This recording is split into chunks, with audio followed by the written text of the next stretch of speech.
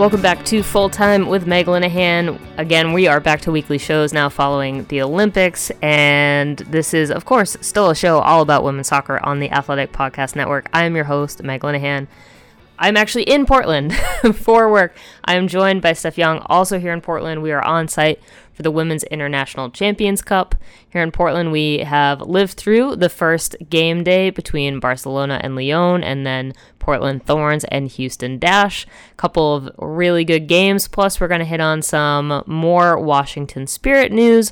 Also a big NWSL trade this week. Since we're mostly talking about what's been going on, we are going to get right to it. But before we get to the rest of today's episode, as always, to show your support of Full Time, plus get all of our women's soccer coverage and everything else The Athletic has to offer on our site and app, you can subscribe now at theathletic.com/fulltime. There's always an offer there, and it's always one of our best deals. We have not necessarily been writing a huge amount from Portland yet, but that's also because all of our interviews are Thursday and Friday. So we've got some stuff in the works. There's some stuff coming next week as well. So get that subscription in right now if you do not have one already. All right, here's Steph. We're actually able to just talk to each other in a room like real humans. Here we go. All right, Steph, we are both in Portland, hovering around this microphone, just with our face in our hands. Let's start with Women's International Champions Cup, since we were at Providence Park for quite some time yesterday to watch two games.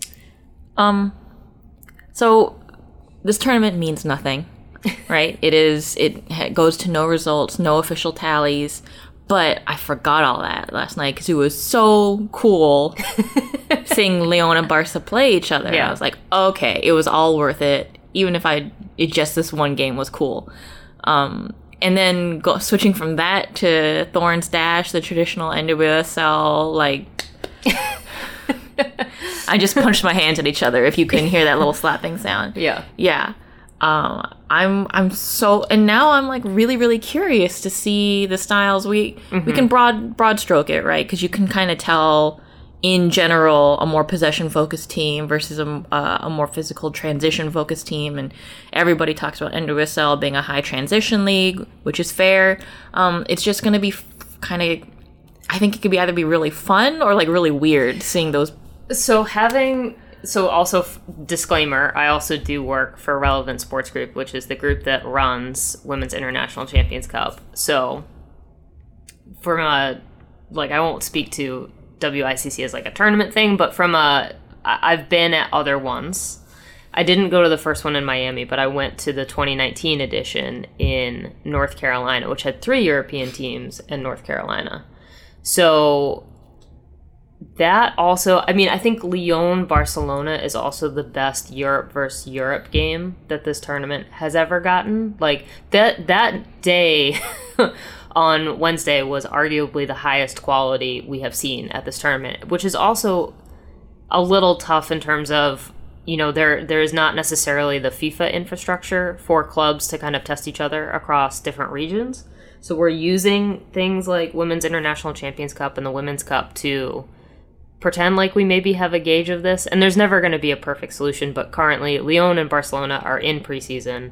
Thorns and Dash are obviously not, although missing a lot of players for both teams. The Olympians were watching from the field for penalty kicks, which was delightful because I got to watch how stressed out Christine Sinclair gets watching a penalty kick shootout that she has no control over, and it was delightful. But, it is kind of this interesting thing of, okay, we got Europe versus Europe, NWSL versus NWSL, so everyone's kind of on the same page there, and now we're getting Lyon versus Portland, and I'm just like, this is interesting, because also when in previous tournaments, North Carolina just kind of North Carolina their way through most of it, so it was almost like they just did exactly what they are good at doing. I mean, Heather O'Reilly scored the game-winning goal over Lyon in that first tournament in Miami in 2018 in the 8th minute, and then they just North Carolina on through. I mean, so seeing this, it's like 3 out of the 4 games are probably guaranteed to be interesting. And then Thorns versus Houston, we get that all the time. Although that also was a little bit because Houston went for it. Houston did a full-strength lineup, and meanwhile Mark Parsons is rolling out the kids, which is really interesting because I think there's also some real understanding from Portland of, wow, we have how many 5 games in 2 weeks, right? Like they were the last to actually arrive in Portland for this week because they were on the road. So they're dealing with the least amount of rest. And he goes young. Like that's also what traditionally WICC has been, because North Carolina, usually this tournament happened when either the World Cup was happening or friendlies were happening. So like teams have had to rely on depth, whereas Houston, just kind of went, hello, here's Shea Groom. It's the Challenge Cup vibe, though, where they're like, it doesn't matter if you think it's a nothing tournament or it's just a schedule filler or whatever, we're going to go for it. And that's our thing. We're the Houston Dash, and we go for it. You know. You have to appreciate it. It made the game go to penalties, and then we got those bonkers... Especially, so Christine Sinclair, it wasn't just that she had no control of the penalties. I think it was her watching that, and especially coming out of the way that Canada won the Olympics. And then it's like, I came back to the league, like, leaving all that stress behind. And you're telling me the very first game I come back and watch at Providence Park, I have to see this? I mean, once again, it didn't count towards league results, which is something that I think we'll talk about shortly when we talk about Olivia Moultrie. But, it's still penalties. Yeah. And there's still, I think, what we have seen with Women's International Champions Cup, too, is I think the same would go for Women's Cup, which is happening in Louisville right at the same time. There is this sort of weird pride bragging rights on the line, even if I think teams are willing to say, like, hey, we're in preseason, or hey, we're missing key players or whatever. There is this sense of Europe doesn't really want to lose to NWSL. And NWSL doesn't want to lose to Europe either. And they definitely don't want to lose to each other. Right. And some of those penalties, honestly, were not great, although that's kind of what you would expect out of something like this. Like, it's not like they were preparing for the Olympics, Olympic penalties, although once again, the penalties at the end of the Olympics were not great. But you know what? They'd just been running for like 6 games in a row. And 100% humidity. It's a little different, so, right? Yeah. It was really just so for this tournament, I'm also doing the flash interviews on the field immediately following the game for, I think it's the international broadcast. So I've been on the field kind of like trapped behind the benches for the last 15 minutes of each game. And so for me to watch the penalty kicks, I was actually kind of standing directly behind the Portland bench. So I was just holding my phone up, trying to film. So I had a slightly higher angle to maybe see if the penalty went in or not. But I was mostly judging every reaction by how Mark Parsons immediately either flipped out or kind of was just like, yes, all right, good, or all right, we got the next one. And so it was very funny to essentially like view it one step removed, because the Portland bench was very, very hyped during that penalty kick shootout. I would be too after 3 saves. Yeah. In a shootout. Like Shelby Hogan. We've said before, in a shootout, a goalkeeper, you make maybe 1 save. Yeah. And you've done your job. Yep. Once again, some of these were not great penalties. I think the first one that Houston took, like, you put it exactly where a diving goalkeeper can get their hands, like, right in that space. Right. Stuff like that. And then Natalie Kuika had a, not great, it was a real slow roller. Yeah. I mean, I think, again, a really good 1-2 punch of games, and 2 obviously like very different experiences too, because Lyon Barcelona was kind of this wide open, like, it just felt like 2 teams kind of like punching each other back and forth the entire game. I thought Endler had a really good game had some really major saves. Like, yes, allowed 2 goals, but also there were some really impressive stops. I think we saw, like, okay, that's why she has the reputation she does.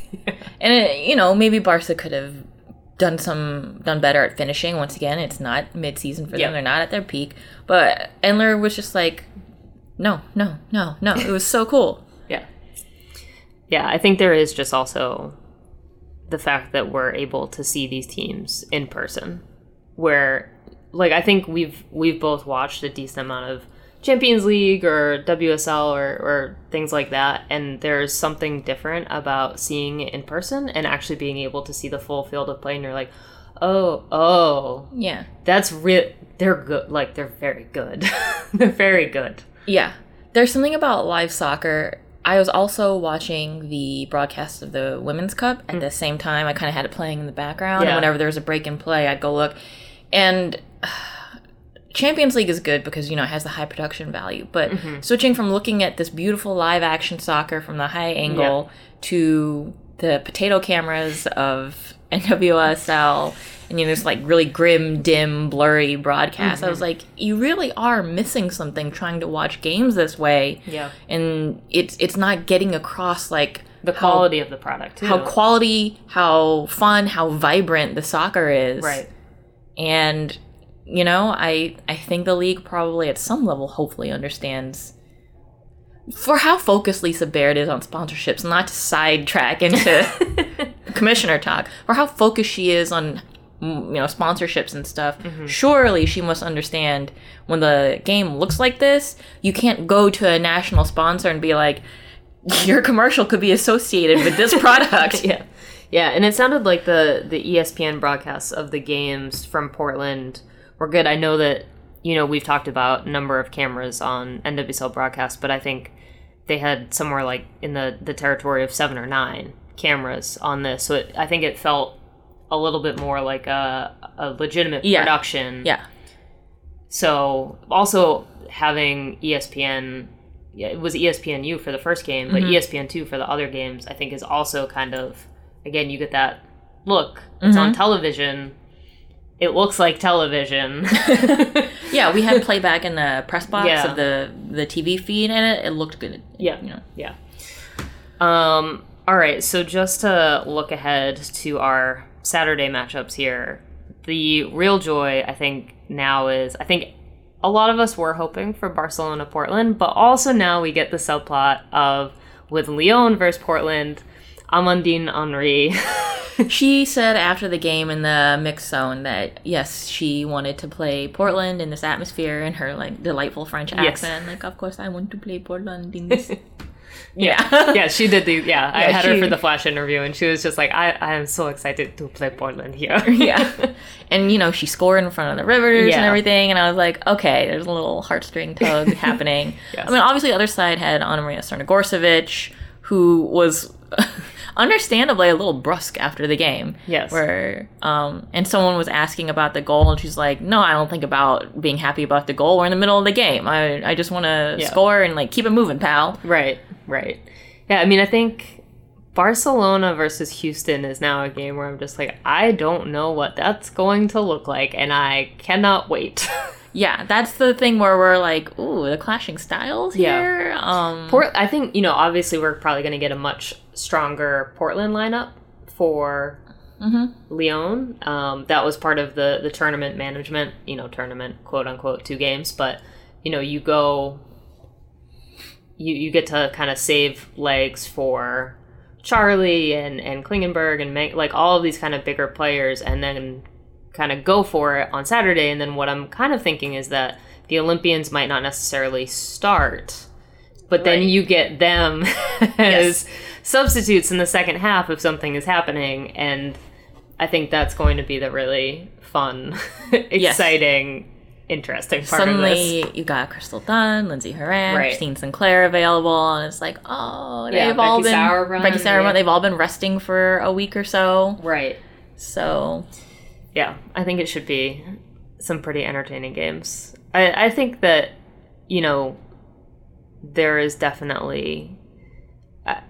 I remember in 2019, I was doing Women's International Champions Cup, like, directly following the World Cup, and I was just like, I am struggling, and this one feels so much more fun. Mm-hmm. And I think Portland really helps, too, just in terms of, the Riveters were very... not necessarily like a record-setting crowd by any means in Portland last night, but when we went to penalty kicks, It got loud. that building was loud. Yeah. I am interested a little bit in the whole Olympians thing because I just said they've been resting for, a week or however long since they've been back. And for the Thorns, at least, they've also been able to rest in market. They don't have to travel to this tournament, which is really nice to them because they live here. But we were talking to someone who had been in Japan covering the Olympics, and she came back and she's like, my body is still having to adjust back from the time zone. Now, obviously, she's not a professional athlete, like at the peak of her physical fitness. Right. But that is very interesting to me. Like, after something like that, how long does it truly take your body to recover? Yeah. And it's not just the flipping back to the time zones, but being asked to play once again at, NWSL professional, playing against Lyon level. So I will be really, really interested to see how they manage those minutes. Yeah, so I talked to Rachel Daly for an interview, and I was kind of like, so how are you dealing with the jet lag? Because she's also like coming back to Houston and traveling here, and she was just like, I'm still feeling it. So, and obviously her tournament wrapped up slightly before and it's just like, oh yeah, like I think it really does stick with you for a while. Again, both of us did not go anywhere and struggled mightily. So it is definitely going to be an interesting... Right. It's not even like France, which was only 5 hours or maybe like 10 hours ahead, if depending on what coast or whatever. Right. This was a full flip, full inversion, 13 hours ahead. Right. So... yeah, we'll find out. Yeah, please rest. I hope everyone gets their naps, truly. All right, moving on to some other realms here. Obviously, the Washington Spirit situation is still ongoing. From last week's podcast / reporting, there was the update from this weekend where Lisa Baird was in Houston with her adult-sized glass of wine and Washington Spirit owner Y. Michelle Kang at the game. And now we're recording this on Thursday. The Washington Spirit also just announced that they have a front of jersey sponsor for the rest of the year, which is IntelliBridge. Steph, if you would like to tell the folks who maybe didn't see this release what IntelliBridge is. Well, the Spirit release says IntelliBridge is a premier partner to Homeland Security, federal law enforcement, defense, and civilian agency customers. And that doesn't sound great. And I think it's actually sparked this discussion because we just came off a call where Lisa Baird's like, yeah, our core base of fans is young, they're educated, they're diverse, but, so it has people being like, this doesn't vibe with our core fans. But I also want to point out in that same call, Lisa Baird said our primary, the primary way they get income right now is tickets, butts and seats. And so if you look at where the teams actually get money, it's from ticket paying, fans or season ticket holders, consumers, people who can come to games. What is that demographic like? Right. So I can see you have to consider it's not all just one pool.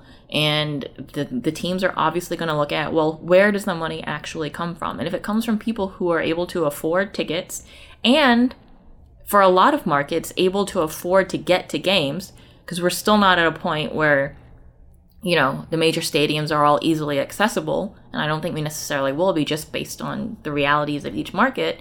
When you look at that, especially for the Spirit, who maybe still have more of a suburban, middle class, upper middle class a demographic actually coming to games and actually giving them money, you're like, okay, you can see how they would be like, yes, we have a core of maybe more liberal fans, but those aren't the people who give us money. Mm-hmm. And so I think NWSL is maybe trying to see if they can balance best of both worlds, where they go to a national sponsor and they'll be like, look, we have this, young demographic that you all Budweiser want that you want so badly. And each of the teams individually is like, and our demographic of paying fans are actually people who are okay being sponsored by, a defense contractor. I mean, ultimately, no matter what, you're gonna piss someone off, right? Trying to do this like have it both ways approach. And the real question is how much do you, and by you I mean the league, right? Like how much does the NWSL navigate that space of we expect players, teams, brands, the league itself to have this stance, right? Mm-hmm. That aligns, but also in theory, the fans who might be loudest about this are not necessarily the majority. Right. So there is a very uncomfortable space here to navigate, and the real question is, are they just making everyone mad instead of trying to figure out what that sweet spot of we can go, the line is here, no further, right? And we can walk up to that line and maybe lose a couple people, but as soon as we hit that line, mm-hmm. then we've lost on both sides. And I feel like right at the moment, they are trying to navigate that space with, I don't know how much data, but it feels like no compass in a storm. Yeah. And it feels like this is a question we grapple with constantly where, okay, if you have a young liberal or left, not that the two are really synonymous, mm-hmm. core group that is kind of grappling with, okay, maybe I have anti-capitalist sentiments, I got my little socialist membership or whatever, but then how do I engage with an enterprise like sports that is entirely driven by capitalism? Yes. And specifically in the United States, capitalism that is entwined very heavily with our imperialist kind of history and attitude and culture, which is what's playing out here, obviously. And then it makes me go back to when you were really grilling for Steve Baldwin mm-hmm. for that article about the partnership with Qatar. Yep. And it's it is hard to navigate that line. Sometimes it's easy to be like, oh, we should not do business with a place that practices literal modern day slavery. Right. Or at best indentured servitude, which is a horrible at best. Yeah. That's not any kind of at best. It's just bad and less bad. Right. So yeah, some lines are clear and some aren't. I mean, for some people, this may be a very bright line. Right. That they're we absolutely can't. A defense contractor or somebody who works with, who may be partnering with ICE or something like that. Yep. Yeah, and if you're a fan of the Washington Spirit, I definitely encourage you to make yourself known to the front office. I'm your paying customer, and this doesn't sit well with me because, once again, as we pointed out, they're trying to think of their fan base, and they clearly think that partnering with these people is not going to lose them money. In fact, it's gaining them money. It's a front of shirt sponsor, and they're like, okay, maybe if people are dissatisfied with the sponsor, we'll lose a dozen ticket holders or whatever, mm-hmm. season ticket holders, but it's more than made up for. There's a acceptable loss, right? Yeah, because they're getting front of shirt sponsor money, and for them it boils down to the math basically of, are we going to make more money than we lose? Right. So, I mean, it's a very interesting time for the Washington Spirit, just across the board, right? Obviously, mm-hmm. the Richie Burke stuff, there is kind of this limbo right at the moment in terms of as you pointed out, Steve Baldwin's title has changed in media releases from the team. It's been flipping back and forth because in this one they call him managing partner Steve Baldwin, but this was probably a deal that was done a while ago, not necessarily now. Right. And then they've been calling him CEO, and then, managing partner in previous ones. So I don't know if that's just a language thing. Yeah. Or if it's an indication of his role within the organization is shifting. I'm not sure. Yeah, it's obviously tough to know right at the moment. But, even going back to that long discussion that Pablo and I had with Steve Baldwin, the ambitions were to win now, right? And I think what we're also seeing kind of across the NWSL is that all of this off the field stuff is happening and affecting performance too. So there's that element to it as well. That is not necessarily none of this is very tidy, period. It's a question that's going to keep coming up as the league grows. As more and more money enters the league, Yep. There's going to be constant, ever-evolving questions around, okay, we want the league to grow, but, like, whose money are we willing to take? Right. Yeah.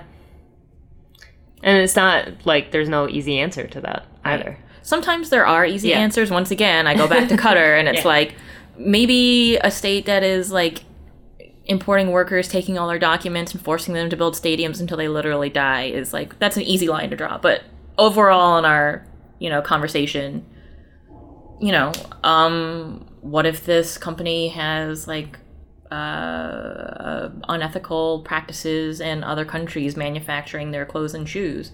What if this company practices predatory loan and, whatever? Any big corporation at some point, like you don't get into the billion or even $1 million realm without having done something icky in the name of capitalism. It's just kind of... Yeah, I mean, that's capitalism. Yeah. Welcome to the capitalism pod that is full-time with Meg Linehan. But that is just the inherent tension that is... we're never escaping that in this league. Like, you're just never escaping it. Yeah, you could come to the discussions that we have about racism and supporting black players and other players of color in this league, and how, there's larger questions there to be had about allyship and disentangling ourselves from racist structures. But how can we do that? Because once again, capitalism is very inherently tied up with racist structures, especially in the United States. So it's a lot of heavy stuff to be dropping on you in one podcast. Yeah. But you know what? If this spurs you to go read a book and maybe keep thinking about this and try to grapple with it. I mean, I will say Kavitha Davidson, who is our coworker at The Athletic, and Jessica Luther, How to Love Sports When They Don't Love You Back. Like, this was one of the conversations I had with them when they were doing their kind of book launch stuff. Like, I think that is a good introductory read to a lot of what we're talking about, and just that sports and this is not an NWSL only problem, right? Yeah. Like, I stopped watching NFL because I was deeply uncomfortable with head injuries and just couldn't handle watching men use their bodies to eventually probably kill themselves in the long run. Like, that was a thing that I stopped enjoying. So and I think part of it is, once again, Baird mentioned young user base, right? And something that we all go through when we're younger is trying to grapple with, like, what we're willing to accept in this world. And it's something that we all do, where it's like, you can't make a 100% ethical decision. Life is too complicated for that.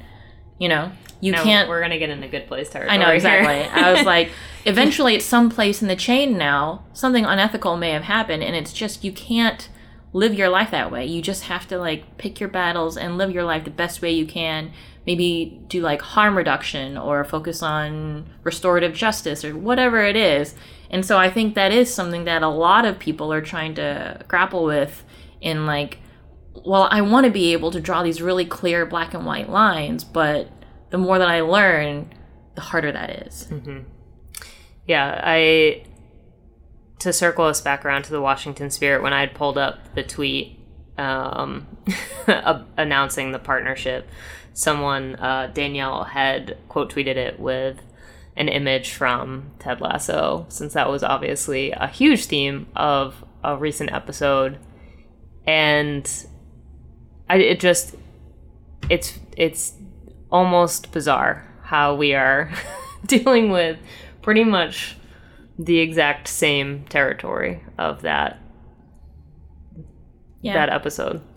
And the difference being in a TV show, you get your nice happy moment of right, and we have yet to see how the rest of the season plays out, but in 30 minutes they didn't have to go through all the fallout and complicated grappling, or sometimes even just on the financial survival side of the club. Yeah, that was Marjorie was laughing at me because I kept having to pause the episode, and I was like, so I won't necessarily spoil the episode, but I was just like, this would have huge financial ramifications for this club. Rebecca would actually probably be losing her mind right now. Like, they have contracts, they have sponsorship obligations, they have all of these things. And just, thinking about, and we are not a Ted Lasso podcast, though we could be.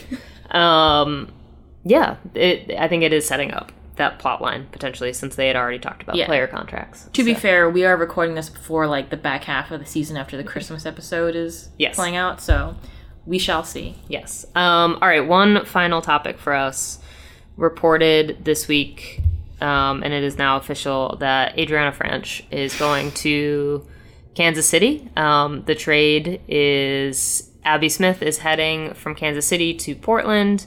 Franch from Portland to Kansas City. There's also $150,000 in allocation money in this for Portland as well, which that's a whole side conversation about allocation money values, and I'm so curious to see how also that $150,000 affects any potential negotiations between Louisville and Angel City for player rights, because now I feel like that trade has somehow forced the Angel City potential acquisition of Kristen Press as well, knowing that's on the line.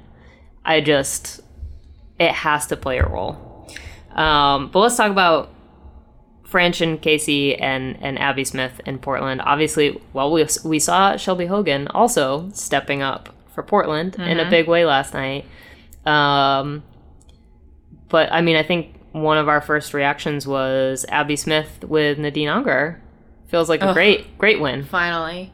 I know I hammer on this constantly, but Abby Smith feels like it's not quite a tragedy yet, but it just feels like the story of missed potential for years and years and years. And I thought that first year that she had with Boston, I was like, okay, if she can get someone who's willing to be in her corner and develop her, she's going to end up having maybe a good shot at even the national team development pool. And I should have focused more on that, if she can get someone in her corner who can develop her.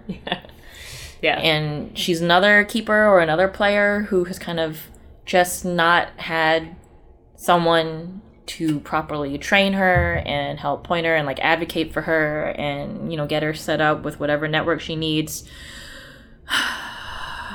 But now I think with Nadine Angerer, maybe she'll land in a good spot. The flip of this, Franch going to Kansas City, obviously a bit of a homecoming for her in Kansas City, or in Kansas. And then I think also Kansas City gets a franchise player too that they can build around. Right. After they got rid of Amy Rodriguez, they waived Nicole Barnhart. And I'm not saying Nicole Barnhart was out here selling thousands of tickets, but she was, a recognizable name, as was Amy Rodriguez. And now they are getting the current national team number 2, who just did get some time in the Olympics. And so now I think AD is going to be the face for the team, which is... That's great. That's great for both of them. Yeah, that's great. She's charming. Yeah, no, Franch is a great interview. I think you can build a franchise around her. Franchise? Yeah. An AD franchise? Yeah. There we go. You're welcome. All right, I think that's a good place to leave it. Mostly I think I'm just honestly ready for Saturday's games. Yeah. I didn't think I'd be this excited, but here I am. At some point, also, we probably should have just done an entire bonus episode of your entire world-building exercise around that one ICC Women illustration. Right. Or it should have been when you, Renard, and Rachel Daly reenacting that Robin Hood and Little John walking through the forest. Yeah.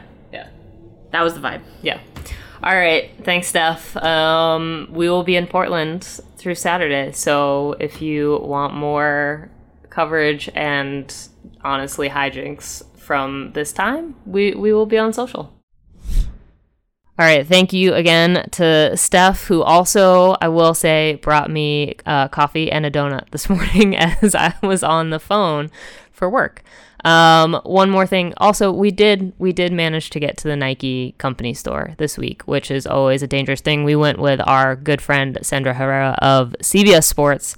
3 people walked out of there with 4 bags. So, we were slightly responsible, but I just want to also give a shout out to Amy at The Athletic, who helped us make sure that we could get that very important Portland task done while we were here.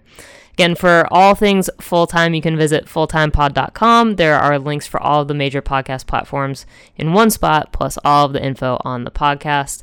You can subscribe to The Athletic and support all of our women's soccer coverage right now at theathletic.com/fulltime.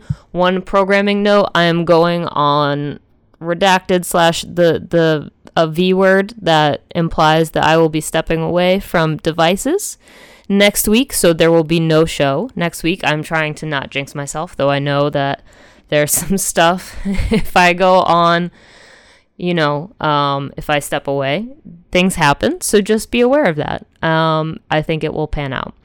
My name is Meg Linehan, and you have been listening to Full Time with Meg Linehan. You can always find me on Twitter and Instagram at It's Meg Linehan and my work at The Athletic. Full Time does not exist without the work and support of senior podcast producer Michael Zimmerman. From The Athletic, I'm Meg. Thank you for listening, and I will be back with you in September.